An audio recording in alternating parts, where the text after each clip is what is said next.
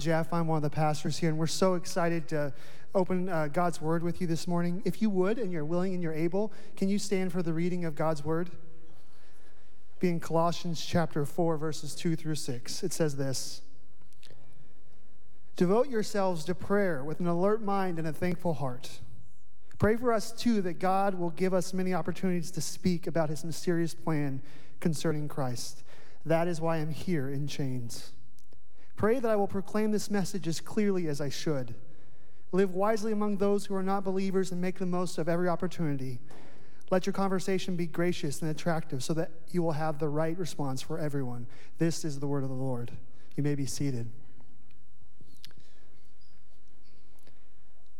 Culturally, we've seen an immense drift towards religious nuns. And I don't mean Mother Teresa.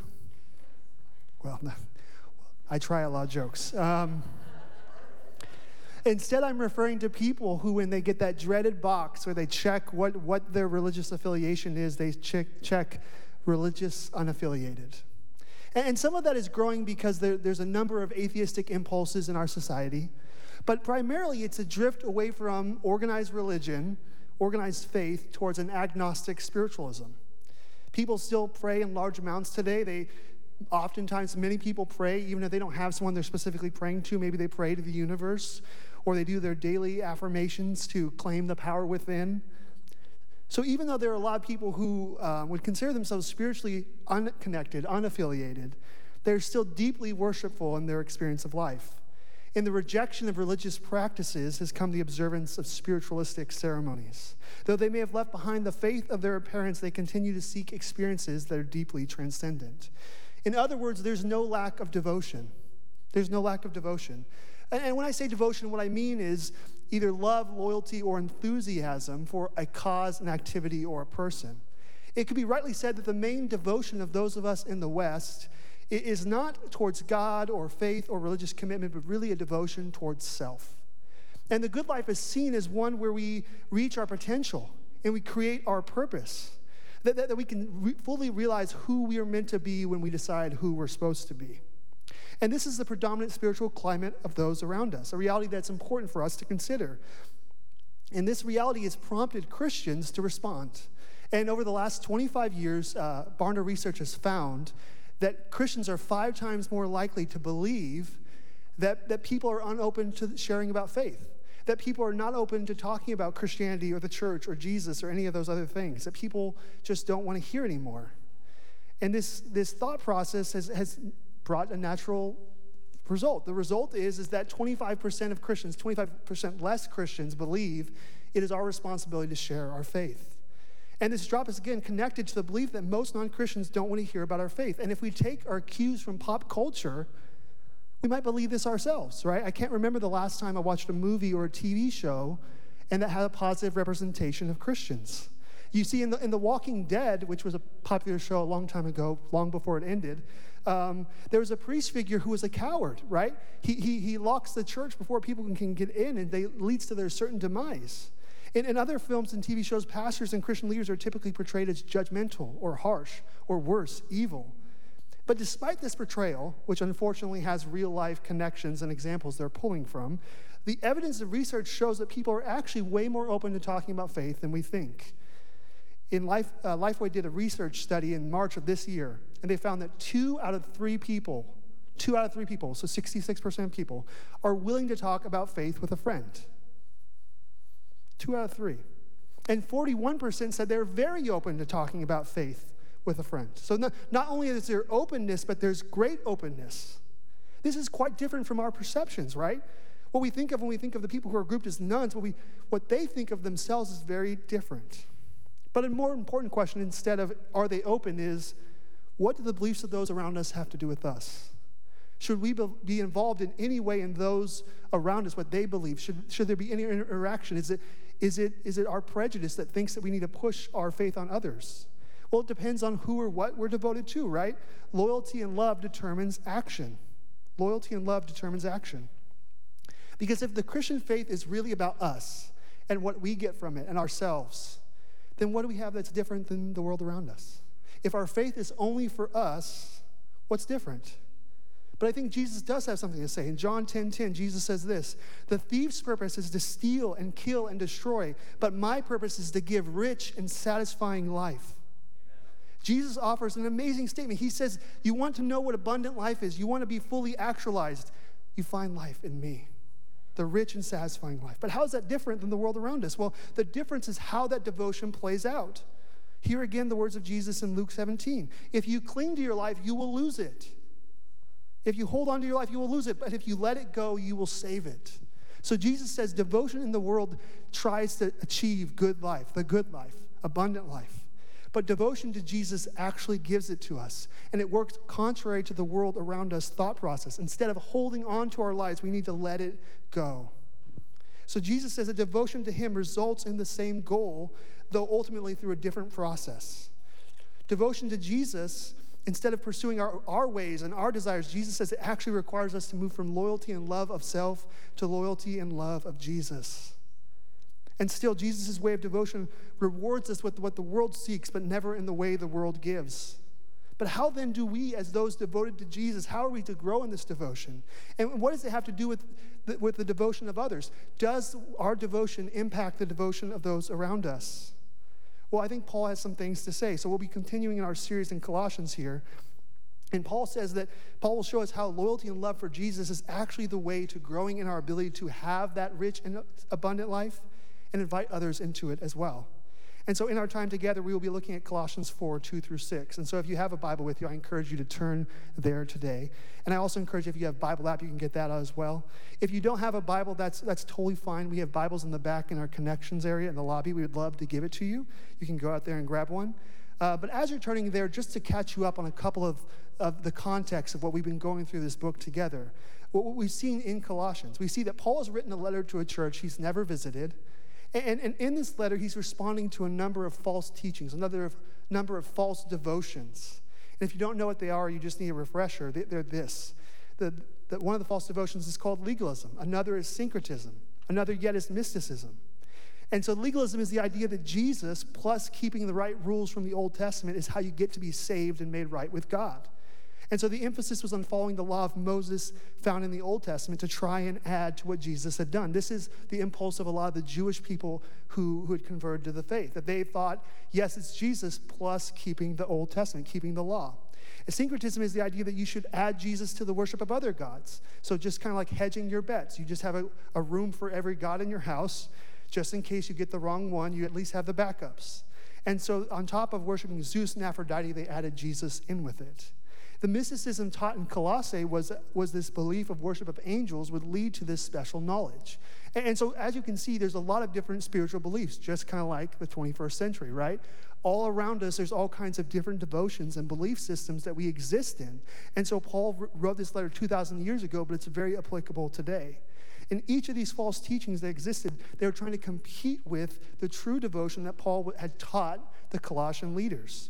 And his response was to write this letter emphasizing two things that come up again and again throughout the letter. I would say they summarize the whole letter of Colossians, and this is it. Jesus is sufficient, and Jesus is supreme. Jesus is enough, and he is Lord over everything. This reality means that you don't need to add other devotions. Paul is saying there's all these other competing ideologies, there's all these other competing faiths, there's all these other competing loyalties, but all of them don't add to Jesus. They actually subtract with him. Because when you add anything to what Jesus has done, you diminish it. If you add anything to what Jesus has done, you diminish the work of Christ. So it's not about perfect obedience to the law of Moses. It's not about hedging your bets on other gods. It's not even worship of angels or secret knowledge that only exists to some. No, the only devotion that matters is devotion to Jesus. Because Jesus is sufficient and he is supreme. And so Paul was commending and exhorting the Colossians to remain devoted and faithful because Jesus is sufficient and he's supreme. There's no others beside him. There's no others who are worth your time. All the other devotions lead astray. Only Jesus fulfills. And so last week, Pastor David talked about how this reality, that Jesus is sufficient and supreme, how it informs our family and our work, how all of life should be lived in submission to Jesus. That Jesus isn't just sufficient and supreme for our salvation, how we're saved and how we're sanctified, how we're made right, holy before God, but it affects every area of our life. Devotion to Jesus, friends, listen to this. Devotion to Jesus requires our allegiance to play out in every area of life. Devotion to Jesus requires our allegiance to play out in every area of life. If Jesus is not Lord of all, he is not Lord at all. If Jesus is not Lord of all, he is not Lord at all. And so if you missed it, I would encourage you to go back and listen. But today, as we look in towards the end of the book of Colossians, we have a couple of practices and a couple of points that I want us to see that devotion to Jesus requires from us. And if I were to summarize all that Paul is getting at in this passage, I would say it's this. Devotion to Jesus is devotion in prayer, devotion in practice, and devotion in preaching. Devotion in prayer, devotion in practice, devotion in preaching. And I'll show where they are in the passage. So first, he urges them to be devoted in prayer. Look with me again at verses 2 through 4. It says this. Devote yourselves to prayer with an alert mind and a thankful heart. Pray for us, too, that God will give us many opportunities to speak about his mysterious plan concerning Christ. That is why I am here in chains. Pray that I will proclaim this message as clearly as I should. And so Paul finishes up this letter. He's towards the end of Colossians. He says they need to pray. Well, that makes sense, right? If Jesus is supreme and sufficient, he's the one you go to when you need something, right? If there's anyone you're going to go bring your requests to, it's going to be the one who has all the power, right? And Christian prayer, at its core, is an acknowledgement that God is able and willing to act and move in history in our story. At its core, we acknowledge that Jesus is able and willing to act in our story and in history. And in our prayers, we're to do two things according to Paul here. We're to remember God's past faithfulness, and we're to request his future faithfulness. Remember God's past faithfulness and request his future faithfulness. He says, pray with a thankful heart. That's remembering what God has already done. When we are devoted in prayer, we remember God's past faithfulness. We look back at all that he has done and we thank him for it. This is a connection where it says sing and teach and counsel each other with thankful hearts. Now we are to pray with thankful hearts as well. It's not enough to tell other people you're thankful. You need to tell God you're thankful as well. Because devotion to God shows up in our remembering that he is God and every good thing we have has come from him. He is supreme in his ability and authority, but he's also our good Father who gives us good gifts. I'm a dad, and right now Elizabeth can't tell me thanks yet. That's okay. I'm patient. But I can imagine that if all of her life she's just enjoying all these things, but she never says thank you, I'm still going to love her, but it shows that she doesn't understand who I am and who she is, right? I try as much as I can to remember my own dad and say thank you to him because good recognize that. Good dads give good gifts, and good kids remember that. Jesus said, if earthly fathers that are imperfect give good gifts, how much more does our heavenly Father give good gifts? When we remember who God is rightly, we'll begin to look back at our past and look at our present with eyes open to what God has done. And this will make us alert to be able to see what God is doing now. You see, in our world, we're filled with anxiety and worry, right? All around us, social media, keeping up with the Joneses, all the things that we want in life, they cause us to be anxious and worry. But Christians, we have the countercultural remedy, which is this. When anxiety and worry keep going up, because we can't control things, we can be grateful for what God has already done. Thankfulness is the remedy for worry. Thankfulness is the remedy for anxiety. Because when we remember that what God has done in the past, we can trust him with our present and our future. When we remember what God has done in the past, that he has opened waves. He let people walk on dry land through the Red Sea. He's rescued slaves from slavery. He's done amazing things. When we remember what God has done, we can trust him in our present and our future. It is quite possible that the greatest reason we are worried about our future is because we have not ingrained in ourselves the practice of gratitude.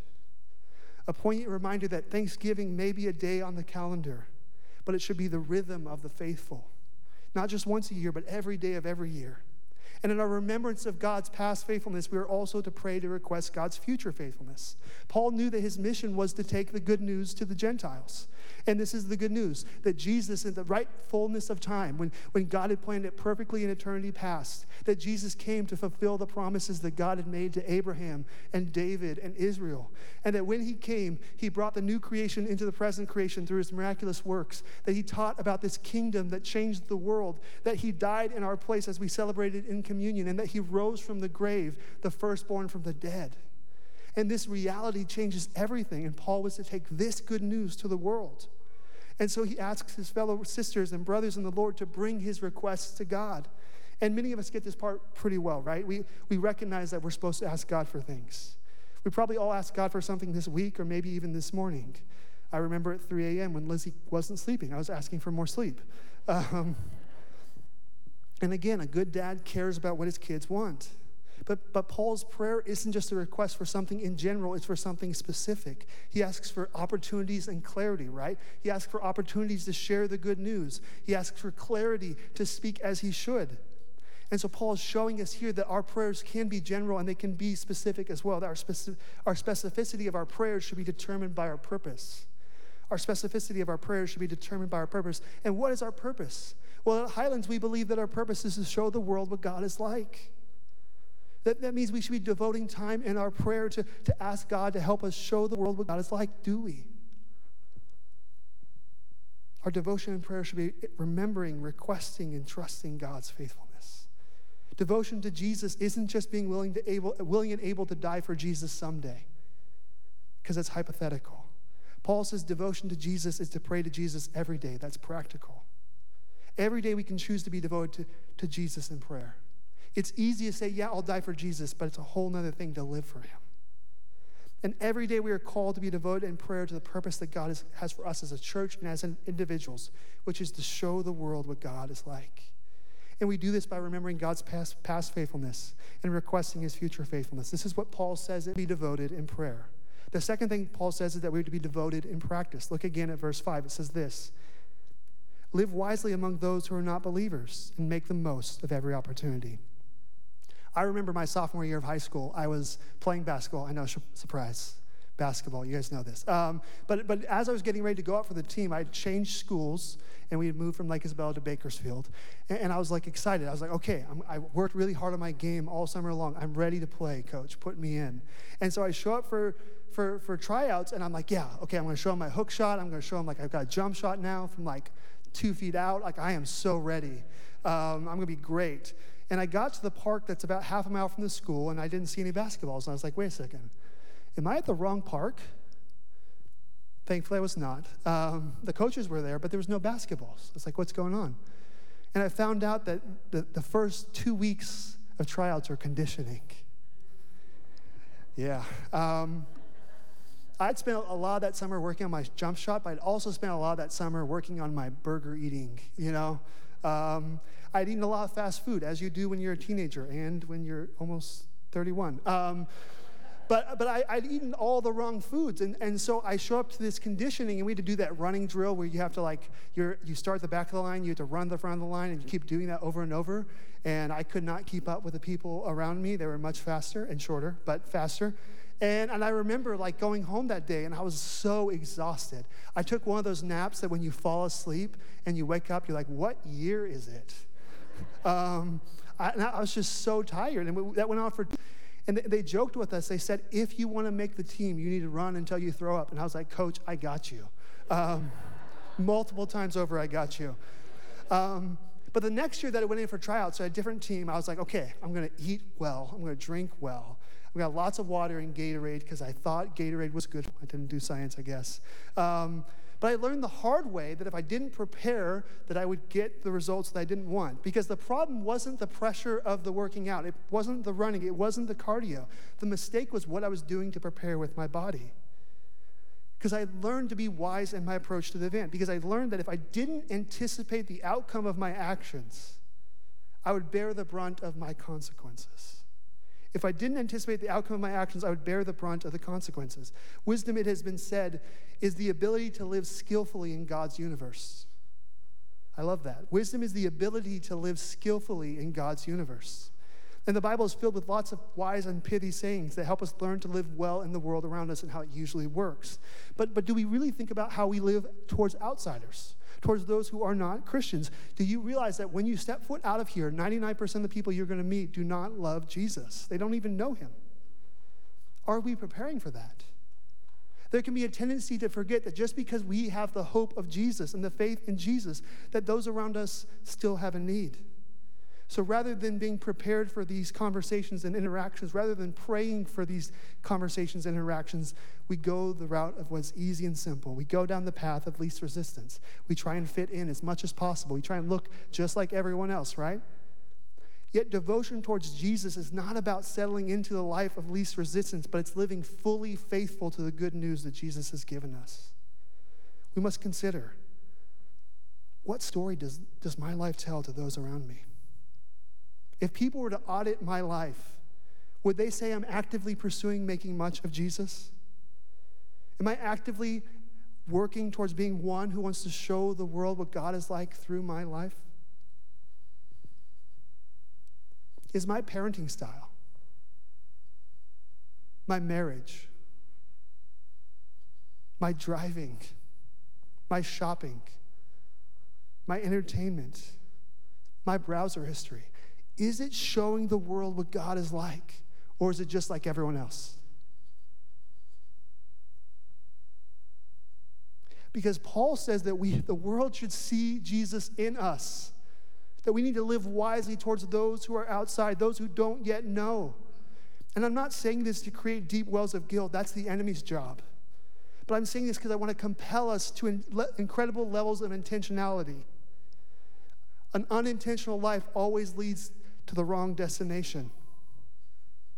Jesus cares how you act as an employer and whether you pay people fairly, not because he just wants to control your life, but because he wants to give you the good life.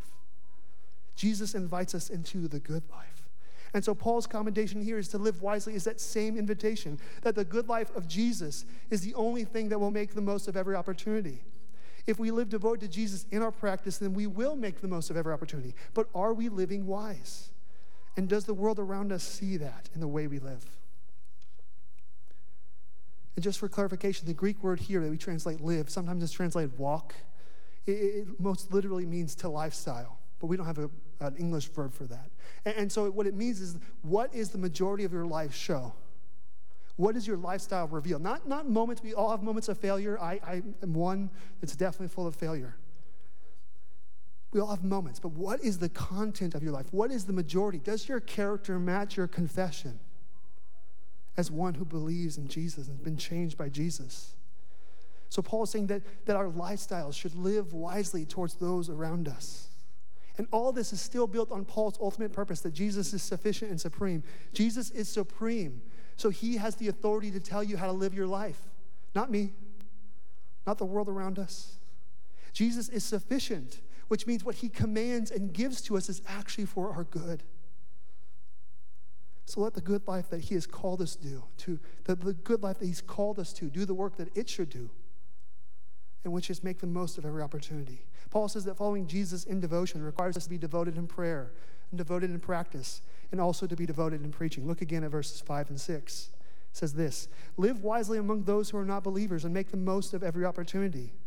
Let your conversation be gracious and attractive so you will have the right response for everyone. There's a young family that grew up at the same church as I did in Bakersfield. About 10 years ago or so, they moved to Papua New Guinea.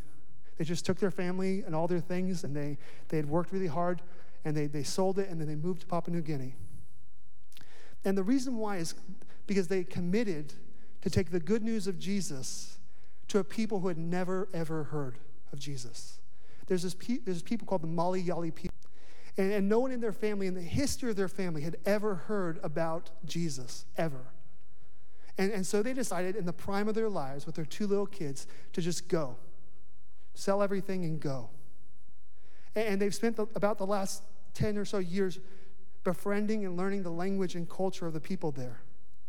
Over the past year, they finally were able to share some of the Bible stories with these people. And this week, 4 or 5 days ago, for the very first time in their people's history, people have come to know Jesus as Lord and Savior. Amen. Some might ask, why would one go through all the trouble and spend the prime of your life doing this? Because Jesus is worth it. Because people need to know. And if we don't tell them, who will? If we don't go, who will? If we're not the ones who have the good news, if we won't go, who will? Devotion to Jesus is the willingness to go. It's a willingness to go wherever he leads, even unto the end of the earth. Why? Because Jesus and the good news are worth it. And this family, the Rimsteads, they've devoted years of their lives to know the culture, language, and love the people. And their devotion in prayer and practice has opened the door for their devotion in preaching. Jesus should lead us to do. Not that all of us would have to move to a faraway place from here, though if we follow Jesus, friends, listen, if we follow Jesus, we need to be open to the fact that he might lead us to do just that, because he is Lord of our lives, not us. But for most of us, he is calling us to that same task here in the U.S. where we already live. But are we becoming experts of the language and culture around us? Or are we devoted to using churchy language that excludes and confuses? Because what it takes to be faithful in Papua New Guinea to the Malayali is the same thing required of us here in La Crescenta, Los Angeles. Just like Pastor David brought up last week from Paul in 1 Corinthians 9, it says this: when I was with the Jews, I lived like a Jew to bring the Jews to Christ. When I was with those who follow the Jewish law, I too lived under that law. Even though I am not subject to the law, I did this so I could bring to Christ those who are under the law. When I am with the Gentiles who do not follow the Jewish law, I too live apart from that law so I can bring them to Christ. But I do not ignore the law of God. I obey the law of Christ. When I am with those who are weak, I share their weakness, for I want to bring the weak to Christ. Yes, I try to find common ground with everyone, doing everything I can to save some. Doing everything I can to save some. Paul says this, he says, there's no cost too great. Paul says in this passage, he says, this is why I am here in chains. Paul's not in prison for doing bad things. He's in prison for being obedient to Jesus. So the cost may be high, but the cost is too high if we don't. But the advantage is here that we already know the language. We generally know the culture, but still we should work hard to be able to speak clearly about the good news and when the opportunity arises. Because Paul says the same thing is true in Colossae as it is here. There are plenty of opportunities around us. Are we looking for them? Are we aware of them? Are we living wisely so we can make the most of them? But how are we devoted in preaching? Well, he says it in the way we talk, how, and what we say. How and what. The way we talk is supposed to be gracious and attractive. Paul wants to remind us that even though people around us may be misguided and misled, and they may believe in false teachings, that we aren't to go bludgeoning them over the head with the Bible. That the way to get people to know Jesus isn't to push them away from Jesus with the way we talk. No, we share the good news in a way that recognizes that all of us are in need of grace. All of us are in need of the saving grace and forgiveness of God, not just those who don't yet believe. None of us have arrived. And so when we share, we should share with grace. And we are to share it in a way that presents it as attractive to those who don't yet know. Now, this may sound controversial, but it really isn't. Literally, in the Greek, it says, let your conversation be gracious and seasoned with salt. Has anyone ever had a steak with too little salt? It's awful. So our conversation should not be like bad steak. Our conversation should be attractive. It should be seasoned with salt so that people around us can understand that it's actually good news. Because good news that isn't good news, right? It's simple. But sometimes we have a hard time with that. Our presentation should clarify and even emphasize the goodness of the good news. And what we say should be clear. We as a church have committed to making our emphasis to be clear as possible. We may over-explain. You may go, Jeff, why do you spend 5 minutes explaining that? I already understand that. Well, maybe someone here doesn't yet, or maybe someone who listens online doesn't yet know it. So we spend a lot of time to be as clear as possible because we understand that God uses our clarity to bring people to know him. 99% of the people around us don't understand our churchy specific language. And that's why we explain things over and over. Our sharing of the good news, friends, should not assume that people already believe in the authority of the Bible, or that they already believe that there is a God, or that they already believe there's meaning to life. Instead, we should graciously and attractively clarify why others should believe as well. We should meet them where they're at, which means that sometimes it won't be solved in 20 minutes. Sometimes it may take 20 years. But people are worth it. People are worth it. And just because they don't have the same presuppositions as us doesn't mean they don't have the same value as us. And so our devotion and preaching is a commitment to walk with and talk with people through their spiritual journey and not just assume that we can jump them to our desired destination. That's hard because we all wish it was a lot easier. But in each of these areas of praying and practicing and preaching, we have the opportunity to show the world what God is like. In our loyalty and devotion to Jesus in them, God will bring people far from him to himself. When I got to college, I was like 21, so I didn't start quite as late as David, but I was still a little late, and I felt like I was 28, I guess. I don't know how David did it, but when I got there, my friend and I, who was also from Bakersfield, we had got some food from Briscoe's. Briscoe's is like the best sandwich shop in the world, and I miss it a lot. My body doesn't, but I do. And so we were walking out, and we saw the campus pastor, whatever, I forget his title. We saw him sitting there by himself. I was like, that's cool. Let's go talk to him. He seems like a cool guy. His prayers are always 2 seconds, but he is a cool guy. And so let's go talk to him. And I was expecting the usual conversation at this point. Most people, when they met me, like, oh, you're studying to be a pastor. That's cool. What do you want to do for your life? Or they go, well, what do you believe about Calvinism? And they try and start this debate or something. And so I was expecting one of those conversations because I'd gotten used to it. But what he said was completely different. He said, Jeff, I have a challenge for you. I was like, you don't even know me. How do you have a challenge for me? He says, I can tell you're kind of shy. I was like, okay. First of all, how dare you? I can tell you're kind of shy. I was like, I came up to talk to you. But I think that what you need to learn to do is to have awkward conversations. And some of you who know me are like, man, Jeff, you figured it out. But that's not what he meant. That's not what he meant. That's not what he meant. What he meant was I need to grow in my ability to share the good news with people and let it feel awkward sometimes. And I don't know how he knew. I don't know if the director of my program called him and said, you need to have this conversation with Jeff. And then, I don't know, or maybe God himself said, hey, this is what you need to say in this moment. Because he was right. I had felt called to ministry. And I wanted to be a pastor, and I wanted to share the good news with people. But if I'm going to be honest, talking is not the first thing I think of when I get out of bed in the morning. Talking to people is not my favorite thing to do naturally. And for some reason, I was terrified. I'm terrified of doing this, but I was really terrified of one-on-one. And for some reason, God had him speak to me in that moment.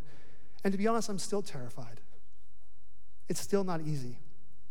Because I don't want to be thought of as someone who's weird or out of touch or trying to force my faith on people or trying to make people think something or trying to be judgmental. I don't want anyone to think any of those things about me. I like it when people like me.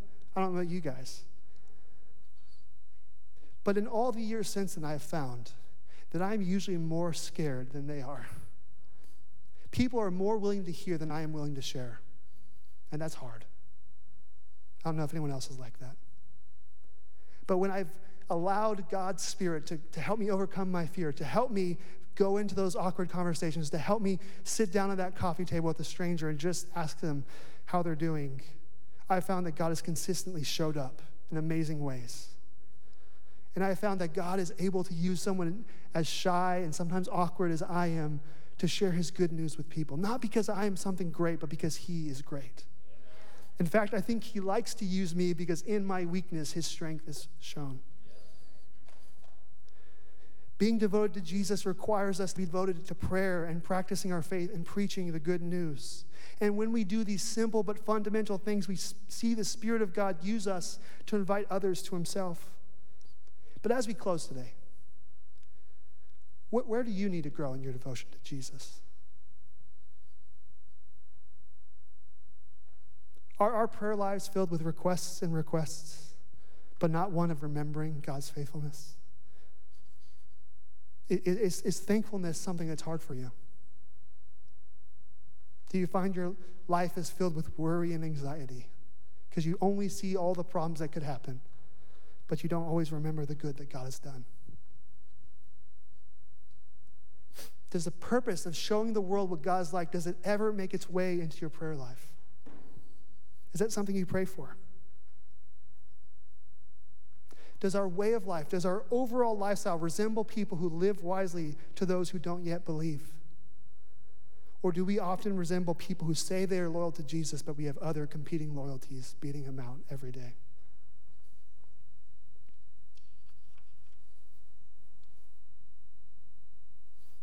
And does the good news of what God has done, does it ever make its way into the conversation that you have with others? If not, why? Is it because we are afraid that people will reject the good news? Or maybe we're really afraid of being rejected?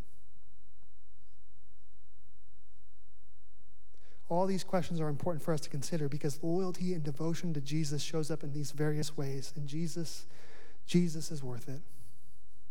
If it were any other cause or any other name, we would be entitled to decline these great responsibilities. But because it is Jesus, and because he is supreme, and because he is sufficient, and because it is our purpose to be those who show the world what God is like, we cannot shrink back. We can't settle into a life of the least resistance because we don't even really want that life anyways. When we come to the end of our life, we don't want to say, well, I settled. I settled for my job. I settled for the life that I had. I settled into what is easy. The good news is, friends, that God doesn't call you to do something without giving you the power to do it.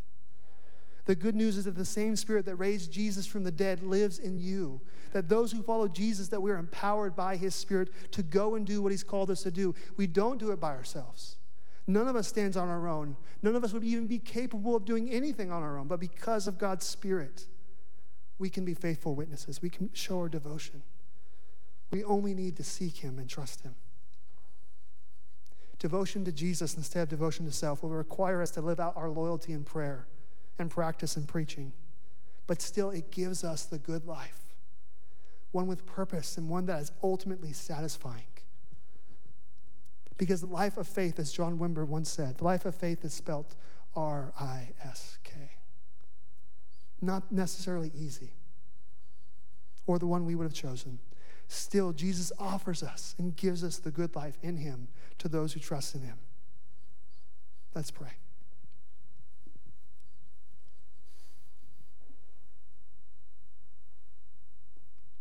Father, I am so grateful for the good news.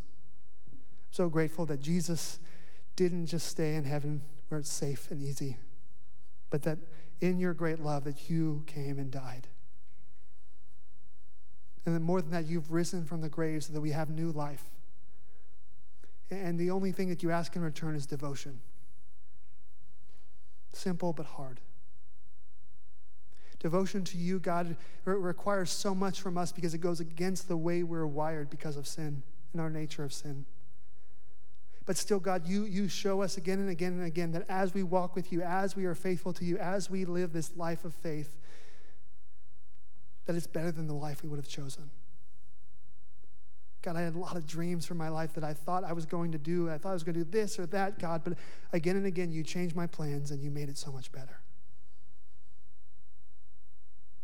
And so, Lord, I just pray right now this morning for all of us who are in this room that you remind us of all the good that you've done for us. All the ways you've shown up, God. All the ways you've come through. All the places in our lives that we didn't know how I was going to make it, but you, by your grace, you brought us through. And this morning, God, I just pray that we would develop a life of gratitude, remembering your faithfulness. But we develop a life where we are committed to our purpose, where we constantly ask you it again and again and again to show the world what you are like through us. That, God, the way that we live, the practice, that our lifestyle overall would show the world that someone who's changed by Jesus, not because we are special, but because of your Holy Spirit in us at work. And God, would you show us all the opportunities that we've missed and show us all the opportunities we still have, God, not to make us feel guilty, but to compel us to be intentional with the way we live, knowing that through a wisely lived life, people will come to know you. And Lord, would you, through our lips, through the conversations we have, God, we recognize that it's not our job to reach the whole world, but it is our job to share your good news with our whole world, with those you put in our lives. Lord, would you compel us to greater faithfulness in this area? Would you compel us to continue to follow you devotedly? And Lord, maybe for someone who's here for the first time, they don't understand the whole faith thing. They're trying to figure it out. They're just trying to put pieces together. God, would the devotion that Jesus calls us to, would it show itself as what it really is, which is the good, abundant life? And Lord, for those of us who follow you, would you just continue to call us into greater devotion and faithfulness? Lord, help us to repent for the ways that we haven't lived up, but also to compel us to the ways that we still can. We thank you so much that you're going to do far more than we can ask or imagine according to your riches in Jesus. We pray this in his name. Amen. Amen.